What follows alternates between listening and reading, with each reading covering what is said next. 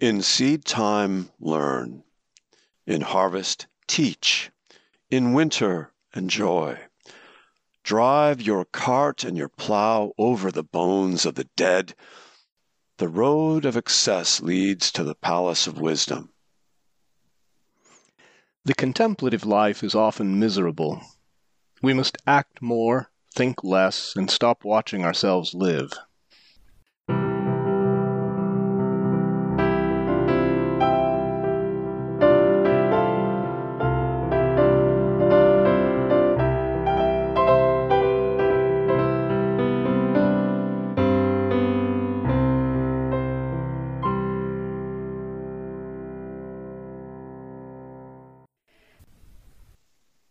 I'm Michael Coyle, professor of English at Colgate University in New York State. And I'm Alan Swenson, professor of German literature at Colgate University. And this is the second episode of our podcast series, Transatlantic Wisdom. And today we're going to be looking at German and American poets from the 18th century, from that period of European history that we remember as the Enlightenment, a period of history that was so very much about the cultivation of reason. It was a project that didn't ultimately work very well.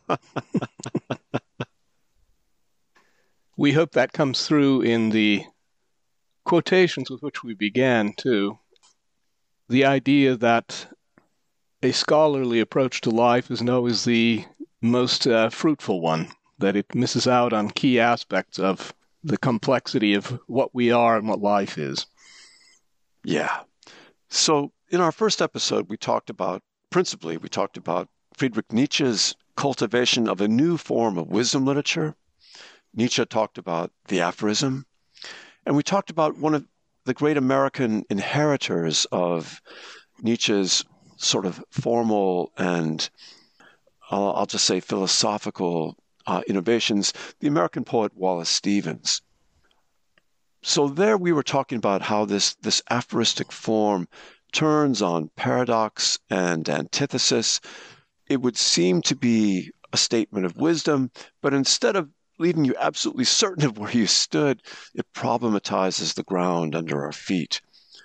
Today, we're going to be looking at literature that attempted a very different kind of project, this Enlightenment project, this attempt to produce self-evident propositions where you read it and you just think, true that. I think we may need to revise that a little, Michael, because I think we're already at a point in the 18th century that these writers are not writing things they think are self-evident. Well, maybe then we'd better start with Alexander Pope, who did. Well, we can. In any case, I think we want to start maybe just to remind everybody that with Nietzsche's contentions about his chosen form, his preferred form, because he acknowledges in the preface to his late work, The Genealogy of Morality, which he, by the way, referred to as a touchstone of everything that was his, he says that if you find it difficult to read, one reason is that the aphoristic form creates a difficulty, and I'm quoting here now. It lies in the fact that we don't attach enough weight to this form today. An aphorism honestly coined and cast has not been deciphered simply because it has been read through. Rather, its interpretation must now begin, and for this, an art of interpretation is needed. I love that quotation. What a great introduction to Nietzsche in general, I think. Interpretation. So the aphorism is an instigation, right? Begin interpreting, not just passively reading. So what we're going to be looking at today are, in large part, the writers that Nietzsche built on. He wasn't familiar with Blake for reasons that Michael will explain. But other writers a generation or so before him, actually I suppose more than a generation before him, had already been writing in an aphoristic form. They didn't call it that necessarily, and those who didn't necessarily use them the way Nietzsche did. But I think they help us get at the tradition out of which he's writing and the growing recognition that any knowledge of the world from our modern perspective is bound to be complex. and not open to neat, clear statements. You know, Alan, one of the things that I admire most about Nietzsche, and this is something that you've had a lot to say about, is that he had very little interest in abstract thinking for its own sake. Nietzsche was always interested in how writing can serve life, how it can guide, inspire, instigate action. That's there in the title of one of his very first pamphlets, right? The advantage and disadvantage of history for life is how it's usually translated into English. It's also one of the reasons that philosophers for a long time ignored him, as a philosopher friend once explained to me. It's too much like psychology. The difference between psychology and philosophy is that psychology is about ideas in life as opposed to clear abstractions of them. And that's what Nietzsche, you're right, had no patience for. Yeah, well, it's one of the many things I love about his work, right? So if we think of this as not so much an opposition, but as a kind of continuum, right? This scale. At one end, we have the maxim, the self-evident proposition, and we'll look at a couple of really good examples of that in just a moment. And then on the other hand, we've got this modernist, this what some people call anti-foundationalist impulse in Nietzsche. Anti-foundationalist, that is, problematize the ground under your feet rather than give you a basis for confidence and certainty. So today we're going to be looking at these 18th century examples. And Alan, let's start with Alexander Pope, because I think you're absolutely right that by the time that you get to the twilight of the Enlightenment, the French Revolution and everything after, the project, it becomes more complicated, doesn't it? So here is something from Alexander Pope's essay on criticism, and it's called an essay, but it was actually a poem. And this is published in 1711. So by this point, the Enlightenment had been underway for, I don't know, probably 30 years. And let me read a stanza, and then I'll highlight the 4 lines that I think are really useful for us in this episode. Some to conceit alone their taste confine, and glittering thoughts struck out at every line, pleased with the work where nothing's just or fit, one glaring chaos and one wild heap of wit. Poets, like painters, thus, unskilled to trace the naked nature and the living grace, with gold and jewels cover every part, and hide with ornaments their want of art, right? They create this flowery language because they don't really have the art to capture the truth correctly. And here's the famous passage. True wit is nature to advantage dressed, what oft was thought, but ne'er so well expressed, something whose truth convinced at sight we find, that gives us back the image of our mind, right? What oft was thought, but ne'er so well expressed. And this is almost a definition of a maxim, something whose truth convinced at sight we find. Like you read it, and on first sight, you recognize that this is true. I think that would also be problematic for Nietzsche in that it's getting at what oft was thought, as if somehow the most important ideas are things all of us have thought at some point or other, or many of us. Yeah, right. So Pope, and at least in English, the writers of that period, Dryden, Swift, all of them. And there's an American example we're going to in a moment, right? Benjamin Franklin, that somehow common sense is a good thing, a cultivated thing that's available to us just by thinking rationally. If we think rationally, we might anticipate that we can all share the same perception of truth. That confidence is gone by Nietzsche's day. That confidence is gone by Wallace Stevens' day. And I think it's gone well before that even in the century before Nietzsche, as you were mentioning, the sort of Enlightenment thinkers I should say, I think you called it too, that even by the time the Enlightenment is kind of reaching its peak, it's already finding its detractors. And among them were the Romantics in Germany, who were convinced that the problem with the Enlightenment was that it was focused too much too solely on reason and ignored the irrational in humans. And one of the early practitioners of something like the aphorism was one of these early Romantic writers in Germany, Friedrich Schlegel.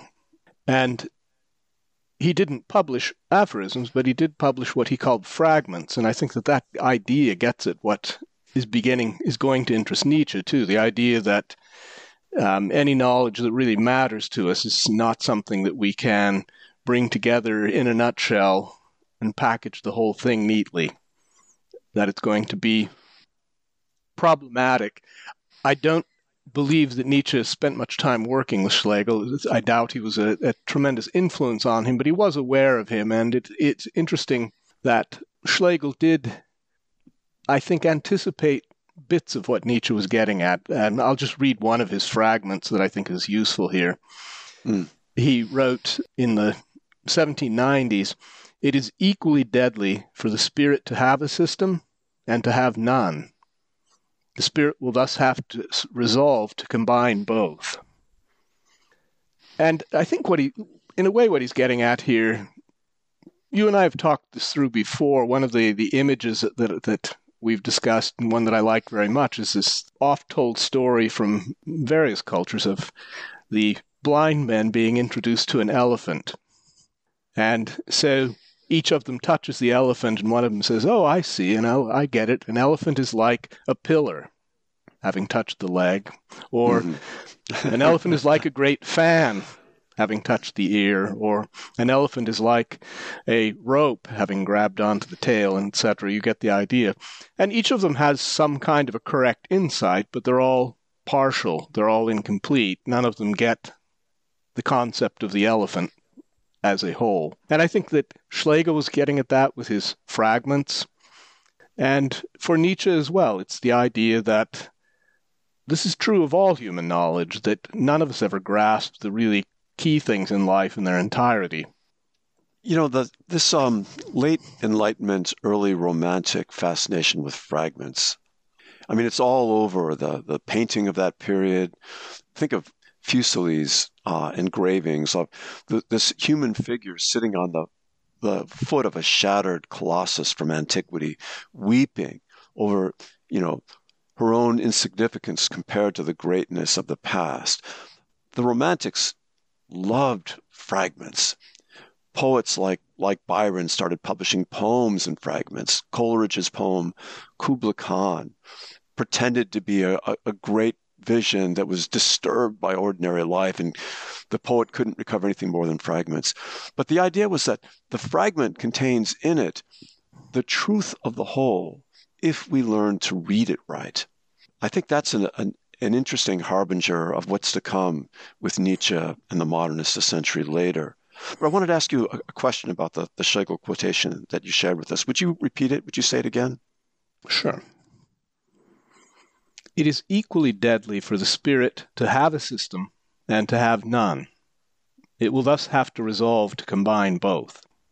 So what I want to ask you, Alan, it's easy enough for us to understand why he'd be suspicious of a system, right?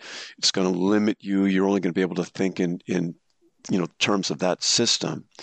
But is it worth, pausing over in what ways it might be healthy or valuable to have a system? This will come up again when we look at one of the other writers that Nietzsche admired from this period, Georg Christoph Lichtenberg. A system is necessary. Lichtenberg liked to write down his ideas when they occurred to him, and he wrote them down. He even used an English term for the waste book to capture the idea, and he'd come back to it later and rework them into more coherent wholes. And he called these things aphorisms. In a way, he's working toward a system, the idea that these individual ideas by themselves aren't worth very much if you can't begin to collect them and show their connectedness among themselves. So I do think, yes, there's a great deal that's positive about a system. You have to work towards synthesizing your ideas, recognizing where they're related, where they're connected. And Nietzsche certainly believed that, too. He just believed that that's the work that has to be kept, part of the work that the reader does, part of the work that is always ongoing, that you never finish. And hence, write your ideas down as aphorisms, highly polished ideas that are problematic and can be put next to other aphorisms. And if you take all of them seriously, you begin to work perhaps toward a systematic understanding. I don't know if you remember in Genealogy of Morality, he says at one point that philosophers have no right to be single in anything. And I think that's the idea he's getting at, is that if your idea is out there and not related to anything else, there's something wrong with it. But the danger of the system then is that you don't sit calmly and tolerate the contradictions in the ideas you're finding, that you rush to synthesize them. And among his contemporaries, he had a problematic relationship with Charles Darwin and his contemporaries, but he really disliked one of Darwin's peers, Herbert Spencer, for that very reason, that he saw in Spencer somebody who rushed to force all the data to fit his system, and thereby overlooked or suppressed things that didn't fit the system. But to have no system at all would be to stay like the blind men grasping around the elephant, to think that an elephant is like a pillar. I think that's really helpful. And it would be useful to remember all through this conversation the passage that you read from the preface to Nietzsche's Genealogy of Morality. An aphorism honestly coined and cast has not been deciphered, quote unquote, simply because it's been read through.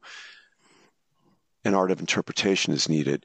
So as I think about, we're about to go to William Blake, the English poet William Blake, but Blake, like Nietzsche, and like some of the other thinkers that we'll be talking about, he wanted a powerful, all-encompassing vision, but he thought of it in organic terms rather than in systematic terms.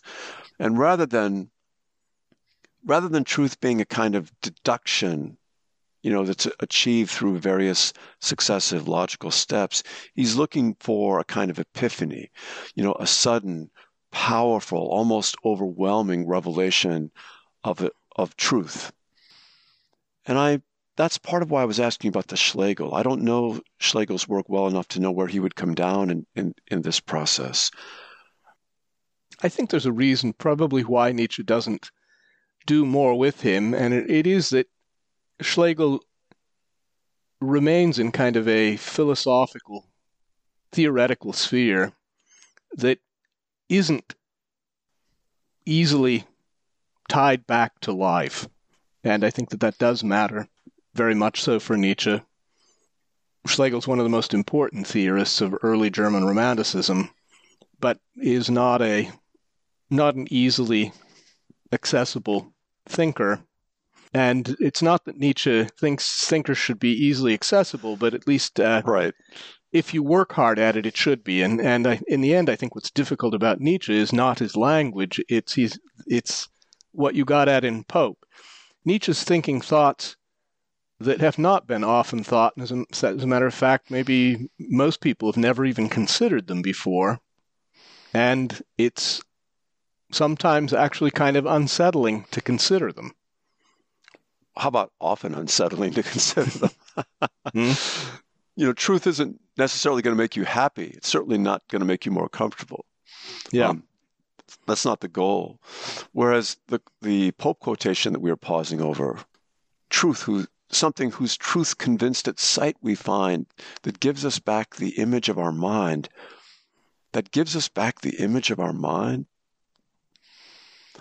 I'm not entirely confident that I can read that except through a 21st century lens. But it suggests that if a poet or a writer successfully captures truth, it'll be, as you were just saying, show us something that we've already known.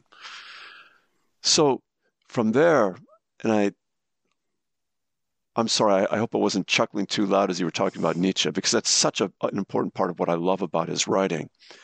But it's here too in William Blake. So William Blake is an English poet. He was writing in that period that we think of as the Enlightenment. what Blake tended to do was to turn Enlightenment forms, turn literary forms that were basically all about the presentation of rational process, and turn them against themselves. So the book that I thought we'd focus on today is called The Marriage of Heaven and Hell. Blake worked on this book for 3 years. He worked on it between 1790 and 1793. And it's an illuminated manuscript. That is, Blake hand-engraved every page of the work.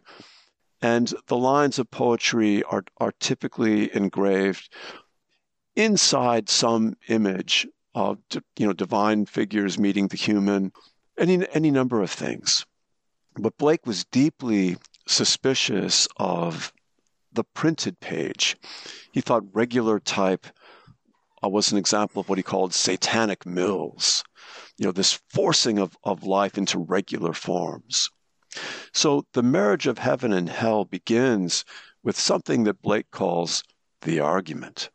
And readers of, say, John Milton's Paradise Lost will recognize that term, right? Every one of the books of Paradise Lost begins with a short prose redaction of what's going to happen in that book.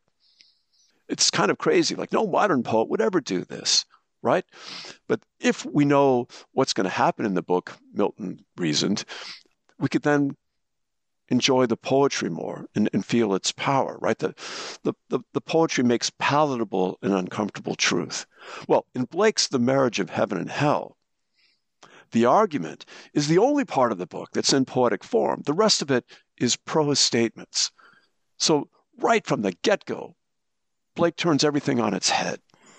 And so what I was reading at the start of this podcast were the first 4 lines of a section of The Marriage of Heaven and Hell that Blake called, perversely, humorously, the Proverbs of Hell. In seed time, learn. In harvest, teach. In winter, enjoy. Drive your cart and your plow over the bones of the dead. The road of excess leads to the palace of wisdom. Just one thing more. For Blake, the marriage of heaven and hell represents the marriage of body and soul. And marriage is the magic word for Blake because it's this one human experience where he thought body and soul have the best opportunity to come together, right? Sexuality for Blake was the ultimate expression of our humanity, right? It's both physical and, at least when it's good, spiritual. So hell represents energy, not the eternal torment of Christian scripture. And Blake thought of himself not so much as a poet, but as a prophet. He expected that the Bible was an open book, that if you read the Bible correctly, it would inspire you to write your own book, rather than bend your knee in subservience to the work of another prophet.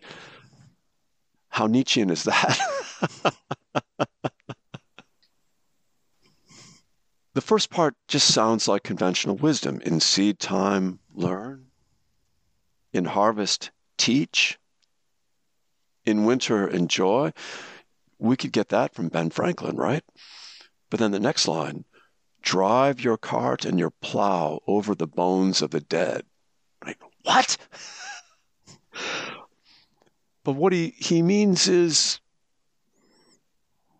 it's life that matters, and not simply reverence to the dead. And then the third line, the road of excess leads to the palace of wisdom. And that would seem an absolute refusal of, I forget where the Greek aphorism about nothing in excess comes from. Mm-hmm. They say, no, excess leads to wisdom. Now, how do these 3 lines go together? They don't have any kind of narrative sense. But there's a progression starting from what would seem common sense to what seems a perverse inversion of common sense. I do like the, as you pointed out, that switch in the second line to something that at least stops us in our tracks in a way that is suggesting that what matters here is life. Yeah. not the dead. Yeah. That definitely is an idea that Nietzsche is going to pick up on and cares a great deal about. Right. What we were saying earlier, that for Nietzsche, if it doesn't serve life, leave it alone. Maybe before we go deeper into Blake, I mentioned Ben Franklin a moment ago, and I know, Alan, that you're sort of interested in Franklin. Let's look at what he does. I would say that what we get from Ben Franklin, right, the American, talk about a Renaissance man. He did everything. He conducted science experiments. He was a politician. He was a writer. But I think also he's, in some ways, a sort of classic Enlightenment figure. Yeah, very, very much so. Do you want to read a few of his proverbs or maxims? Something from Poor Richard's Almanac, maybe? So any example that I can think of has that quality that Pope was looking for. Like, as soon as you read it, you recognize its truth.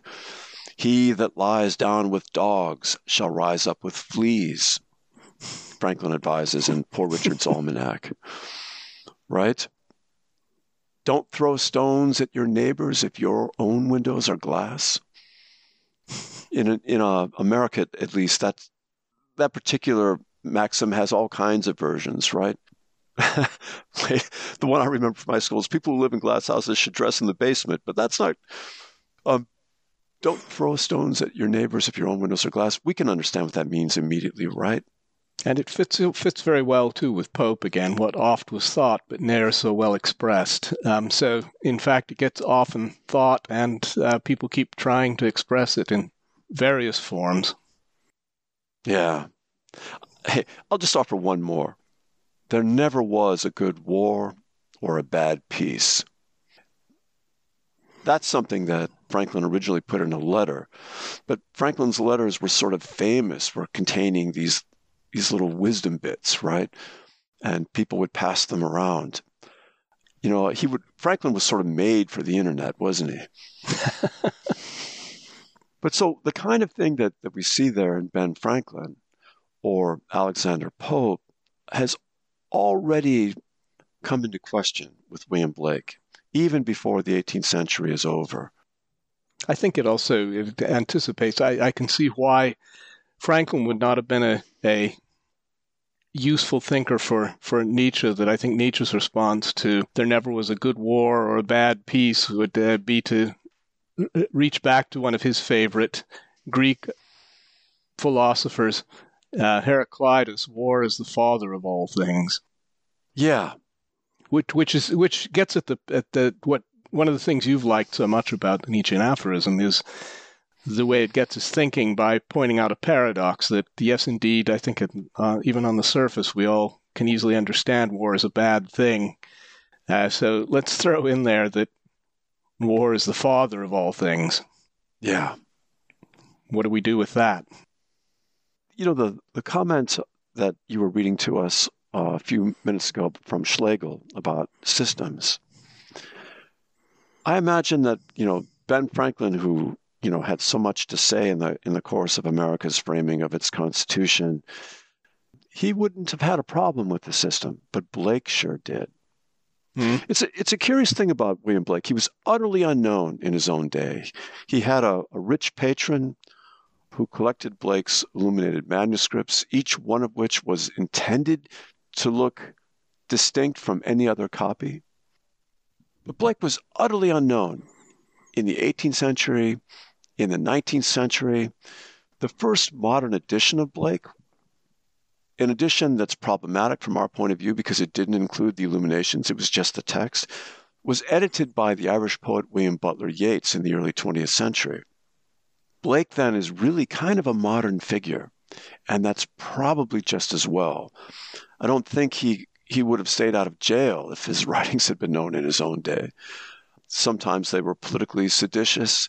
They were often, by the standards of conventional Christian morality, immoral.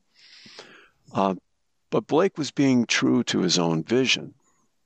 That varies very much a Nietzschean stance that I know you like very much his earlier writings that are gathered together in a book called Variously Untimely Meditations. Yeah. And Nietzsche himself was not taken seriously as a philosopher until the century after his death. He and Blake have that in common. Yes, and what 21st century readers of Nietzsche have to contend with are all the misapprehensions of his work that were popularized in the early 20th century. And something similar, Alan, happens with Blake. So the first academic scholars of Blake busied themselves with trying to figure out what all of these biblical sounding names that show up in Blake's poetry really meant. Blake often names prophets like Ezekiel and numbers himself among them. But, for instance, the marriage of heaven and hell, in that argument that we were talking about, famously begins, Rintrah roars and shakes his fires in the burdened air. Hungry clouds swag on the deep. And so you read that and you think, well, wait, who the heck is Rintrah? Well, the poem never tells you. And it doesn't matter. But what tripped up early scholars was they were trying to figure this out, right? Because all literary scholars are trained to be hermeneutes, right? They're trained to search for meaning. Yeah. And they wanted to impose a system on Blake that Blake himself would have laughed at, because Blake kept changing his mind. What would you say about that? Did Blake have a system in mind? I don't think he did. I think what Blake was interested in was the act of creation. Yeah. What Blake was interested in is imagination as a living force. This is may give us an... Sorry, please finish that. Well, I was just going to say, finally, what Blake wanted is something very close to what Nietzsche talks about in the preface to the Genealogy of Morality. That is, he expected that his works would need to be interpreted. So, for instance, when you're talking about one of Blake's illuminated poems, we don't talk about pages, we talk about plates, right? Because they're engraved, right? So here's the first line on plate 8 from The Marriage of Heaven and Hell. Prisons are built with stones of law, brothels with bricks of religion. And you can't just read that and say, true that. It's meant to put you off your balance, maybe offend you, but the idea is that if you wrestle with it, instead of reading it passively, it might take you somewhere that you hadn't been able to get to before. The reason I asked that question of whether he had a system or not is I find these predecessors historically interesting as ways of trying to see where it is that Nietzsche's going. And in a way, this brings us back to that idea of Schlegel, that it is equally deadly for the spirit to have a system and have no system. And with Nietzsche, in any case, he's often, I think, seen as an iconoclast, as somebody who breaks the idols we love to worship. But in fact, he does care very much about bringing it back to some organized attempt to understand human life. So you mentioned the scholars reading Blake. I think Nietzsche, that's where he saw the problem, is that the scholars usually take the life out of things. what he understands as a scholar. So you start to see this. Schlegel has this great idea of system and no system, but I don't think Nietzsche found or would have found life in him. So the authors he turns to instead maybe pull Blake and Schlegel together in a sense. That one of his favorite writers was the one that I began our episode today with, from a Frenchman, Nicolas Chamfort. Nietzsche was admired very much. I'll read it again just to refresh your memory. The contemplative life is often miserable. We must act more, think less, and stop watching ourselves live. I think he gets here. He says it's often miserable. He doesn't want to say it's always miserable. That he, like Nietzsche, I think, has a tremendous admiration for intellectual accomplishment. But it has to be kept in proportion to life somehow. It has to be brought back to that. And that's something that the scholar, I think, Nietzsche, likewise in his writings, the scholar is never a positive figure. Well, let's face it, scholars are almost never positive figures in pop culture either. But when you quoted the Chamfort for us, we must act more, think less, and stop watching ourselves live. I'm sorry, I can't help it. This must be an old guy thing, but I think of all these people capturing every single thing they do on their phones. And you think, you're spending so much time doing that, you're not actually in the moment. Blake would have hated that. Yeah. And I imagine Nietzsche would too. Nietzsche would too. I think Nietzsche would have hated reality TV. Here's a rabbit hole I'm going to struggle not to go down. One of the other key figures in this early period for Nietzsche was a physicist at the University of Göttingen, Georg Christoph Lichtenberg. I mentioned his name a bit earlier. And he ties us in, I suppose, in a couple of ways. He also admired Ben Franklin. He was an Anglophile, spent a fair amount of time in England, and his writings are filled with, maybe not transatlantic, because at that point in time, I think he really took England seriously, and probably the fledgling United States not so much. But he also reflects what you're talking about here, this concern about a difference between scholarly intellectual work and something that goes beyond that. One of the I don't know if I can call this an aphorism. It's from his miscellaneous writings that Nietzsche copied it down in his notebooks, and he wrote, this is Lichtenberg, "I believe some of the greatest spirits that ever lived had read half as much and didn't know as much by far as many of our mediocre scholars. And many of our very mediocre scholars could have become greater men if they hadn't read so much." I like that a lot, actually. But I see what you mean. It's also interesting, too, that Lichtenberg wrote aphorisms, and oddly enough, Nietzsche doesn't quote any of them. He quotes from his later writings. And I think this gets at this evolution of what an aphorism is. That for Lichtenberg, the things he called aphorisms were his jottings in his notebooks. And he then takes those jottings and he sorts them, he works them through, he brings them into contact with each other. For Nietzsche, what he thought of as the aphorism was that later finished product where he had brought ideas together, but he wants you to understand that that's one idea, one perspective that is highly polished perhaps now, but it's not meant to be taken as the end point. It's the end point of my publishing, but not the end point of our thinking about it. That's a really important idea to this development that we're tracing. There is no end point, right? Alan, I'm also, there's another line from Blake's The Marriage of Heaven and Hell that I wonder, talk to us for a minute. What do you think Nietzsche would have made of this? The last of the Proverbs of Hell reads, "Truth can never be told so as to be understood and not be believed." Truth can never be told so as to be understood and not be believed.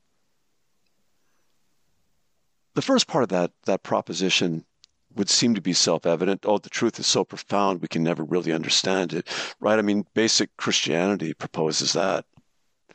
But it's after the comma, and not be believed.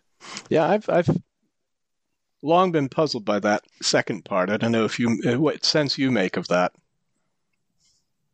Well, for our purposes right now, I want to say this is another one of those moments where I see the writers of the Romantic era begin to approach Nietzsche and the moderns.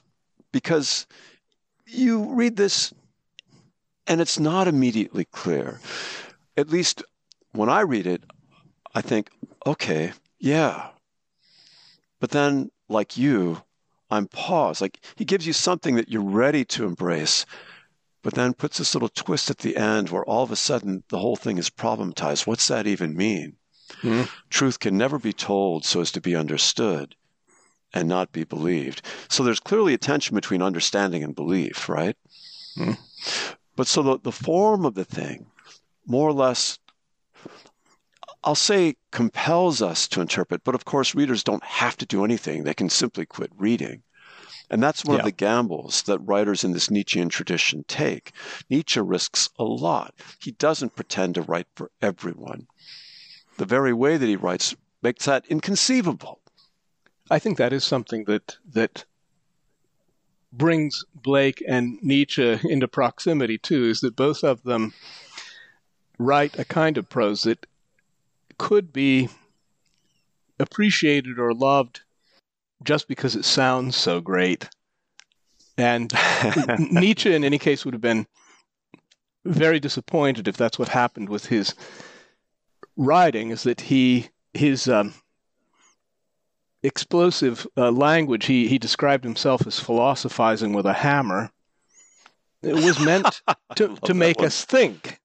And to not just read, to do what he demands of us with the aphorism, that you don't just read it through.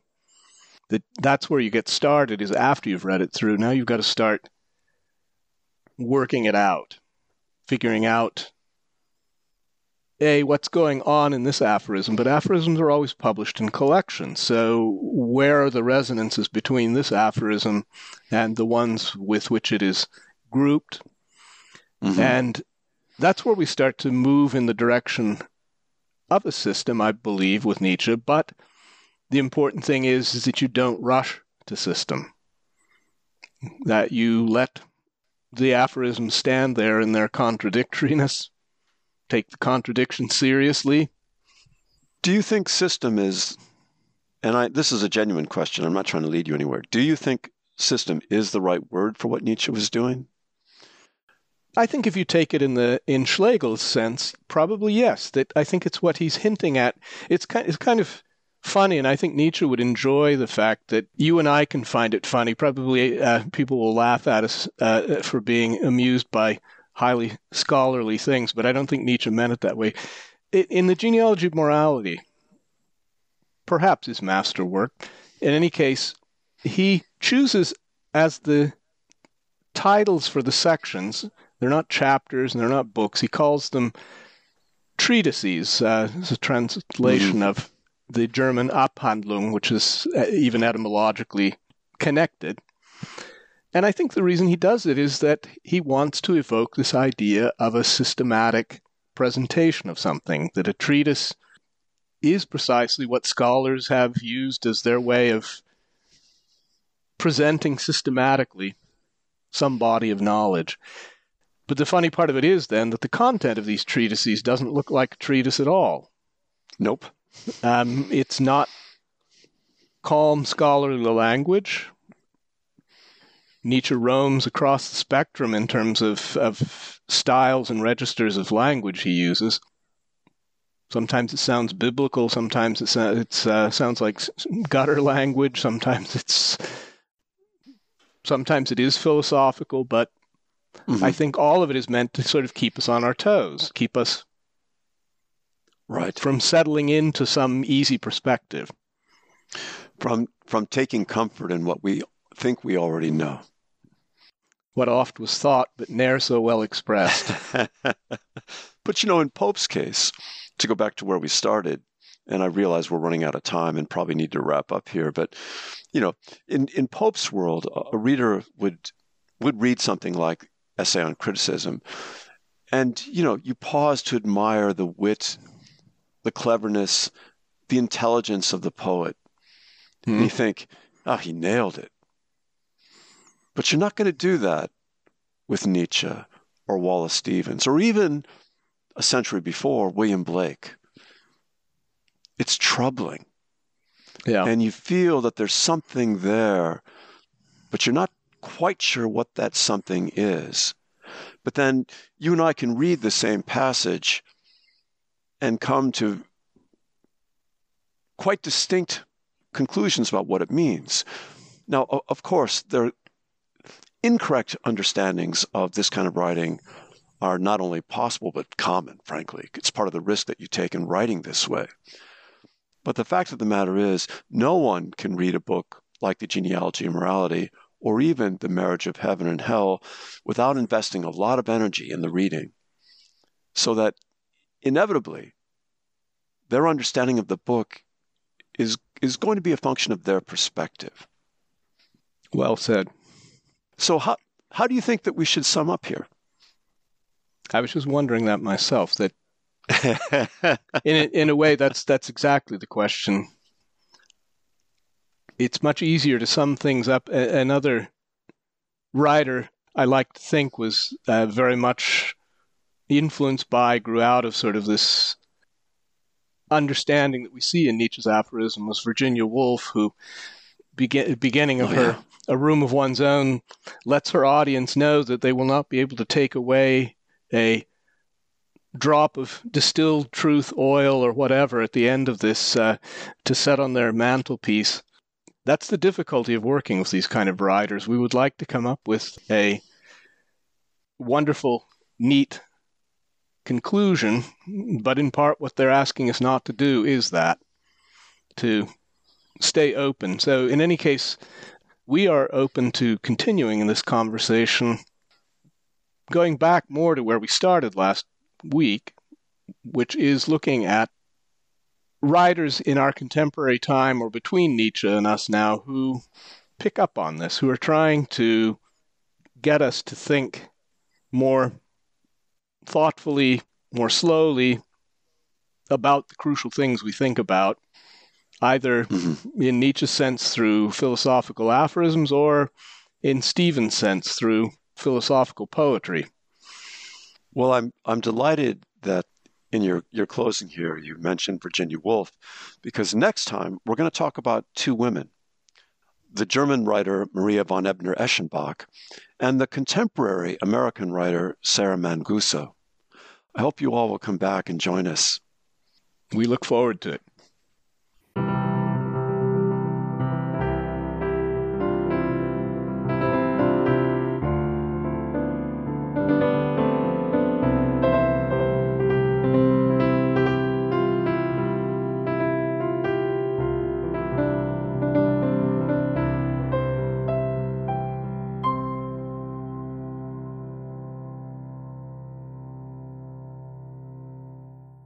And just so you know, once again, the views and opinions expressed on the show are those of the guests or the host, not the American Centrum, which does not take any institutional positions on politics or policy.